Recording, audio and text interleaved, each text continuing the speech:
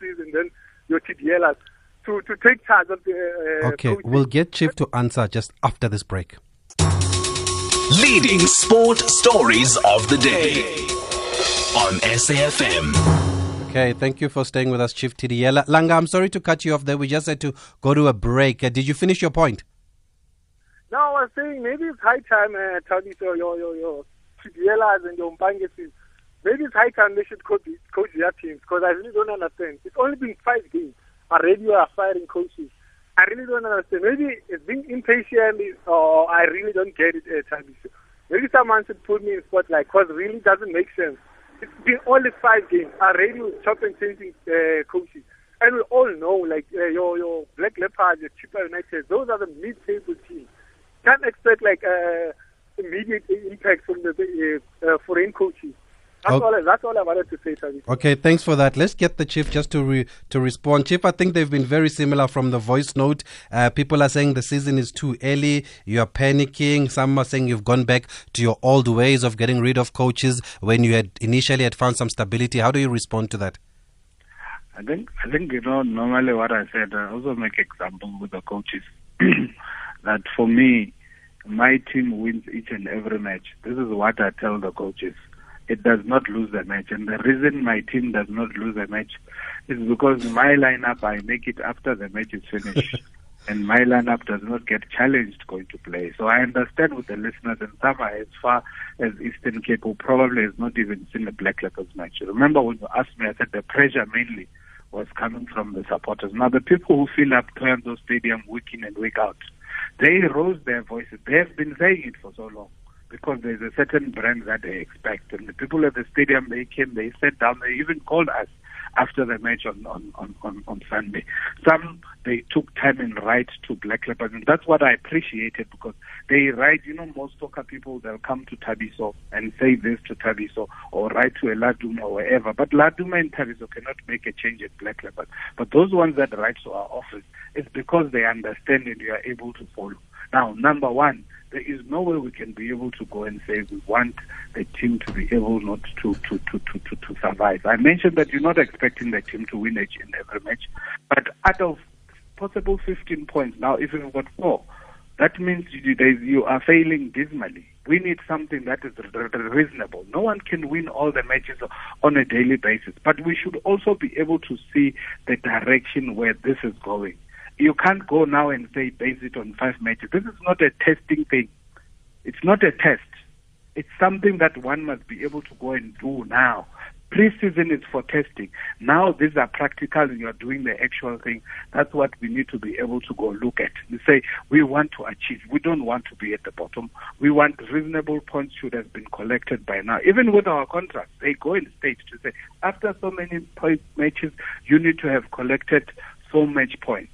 Now, it varies. It goes different. Somebody was making an example of Pizza. I don't remember if you remember the Standard people at one stage, they were even throwing things at him. After his first game? Do you remember? I remember after the first game against Maritzburg. When at one time, I think it was Gordon who won the league and people still did not want him and he left. So there's many elements. You can't just look at it one-sided. Now, the reason I'm mentioning that I say my team always win is because I am not in a coaching situation where I can go blame the coach, say, now you should have done this and this, because I say it after. Now, the same thing with the listeners. They're only seeing it from one perspective to say it's 5 matches. Now, I've said pre-season started as far back as June.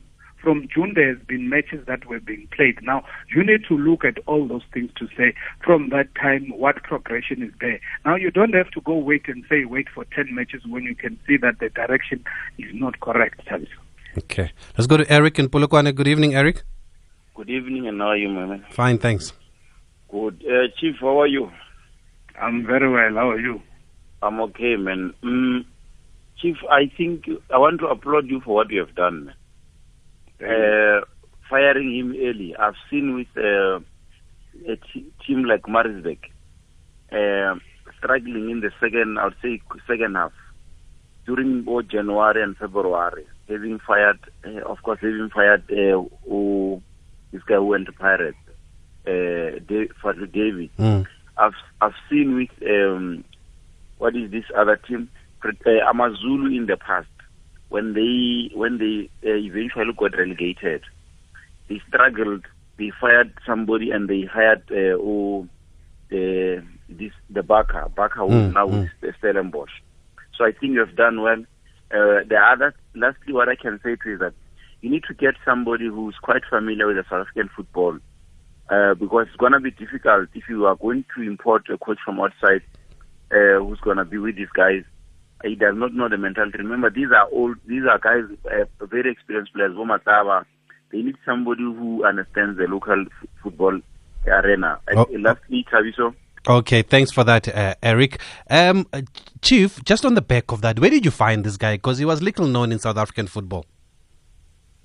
Yeah, he's coached, I think, in Cameron Cotton Sports. He did some matches in the Champions League. There's some trophies he's won. Let me tell you a story that happened today. Somebody was asking to say, how do you determine which coach to choose? What is the criteria that you use to select a coach? You know, my answer, I asked him and I said, do you know my dice? You know, that's exactly how it is. To say, you know, sometimes he pop, sometimes he crap. And the reason being, it's like even with players. Some players excel playing with certain type of players. You can, if a player was excelling someone, you take him somewhere, and you find that he's not playing as well. Some was playing terribly somewhere, and then you go somewhere and excel. I'll make an example of Musonda in our case. Some people don't even know that Musonda was at Pirates, Musonda was at Golden Arrows, where he struggled. But he to Black Leopards, he was a top goal scorer for 2 consecutive years in 2 different leagues. Now, that's what happens as well. You can find the coaches there. It's not necessarily that he's not good, but it could be the type of player that is there. You know, so it needs to be, it's like, I call it like a baking. You know, you've got your baking soda, you've got your eggs, you've got your margarine, your cake flour, and all those things, even the heat. Now, you have all those ingredients, but if you can mix them properly at the right portion and put the heat at the right degrees, you will not bring out a proper cake. So it's not something that is cut and done to say, once you've got all these things, you'll have it. You can have the best players, but if you can't put them together and create the right atmosphere, it becomes difficult to achieve results. So with football, you also need certain level of luck. Where you come from now, Tabiso, there is a player who's so good, who used to play soccer like he's playing with his hands, but he never played professionally because he did not get a chance. But there's somebody who's got a huge contract who's not even close to that player who's there. So there's many elements with football where we can't just go and say, this is just straight out like this. So it needs a whole lot of other things that are in the back room for you to be able to get to that perfect fit. Finally, Eric from Polokwane said you must look for a local coach. Is Clinton Larson on his way up north? Well, we've just finished now. The first problem now that we have, and I said maybe we'll use Morgan and Anda to keep the ship running for the training session tomorrow. We've got a match on Saturday in Cape Town. So we need to first look at those and prepare for that. And then long term, obviously, is to get a coach. We also don't want it to be a decision that we rush into. We need to go and find out what are the issues. And the person needs to fit into the system. You can't just be right because you are local. You need to have the right capabilities and abilities to be able to deliver what is expected of you. Okay, Chief. Thank you very much for speaking to us. We'll leave it there. The director at Black Leopards, Chief T.D. Yela. Tabiso Musia on SAFM. Okay, let's now find out more about SAFCA, the South African Football Coaches Association. On the back of what's been happening, we just want to get an understanding of what is SAFCA really about and who makes up SAFCA. And we are joined now on the line from SAFCA by Mr. Greg Mashilo, the president. Good evening, President. Thanks for speaking to us on SAFM. Good evening, Tabiso, and good evening to the listeners.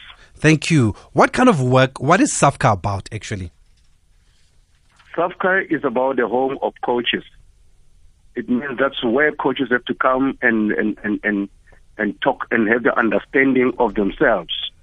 That's where during the symposiums, during the workshops, we should update ourselves on what is needed in football.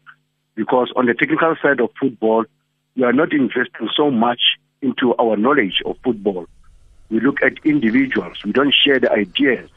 Now, where SAFCA is the home of all the coaches. Like a medical team, doctors, they have a medical association.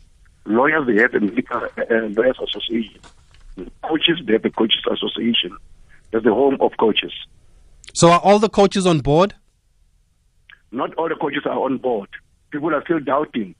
Some of them are the Thomases. They don't want to come and join the struggle of to share the knowledge of football, because our coaches are still working in silos.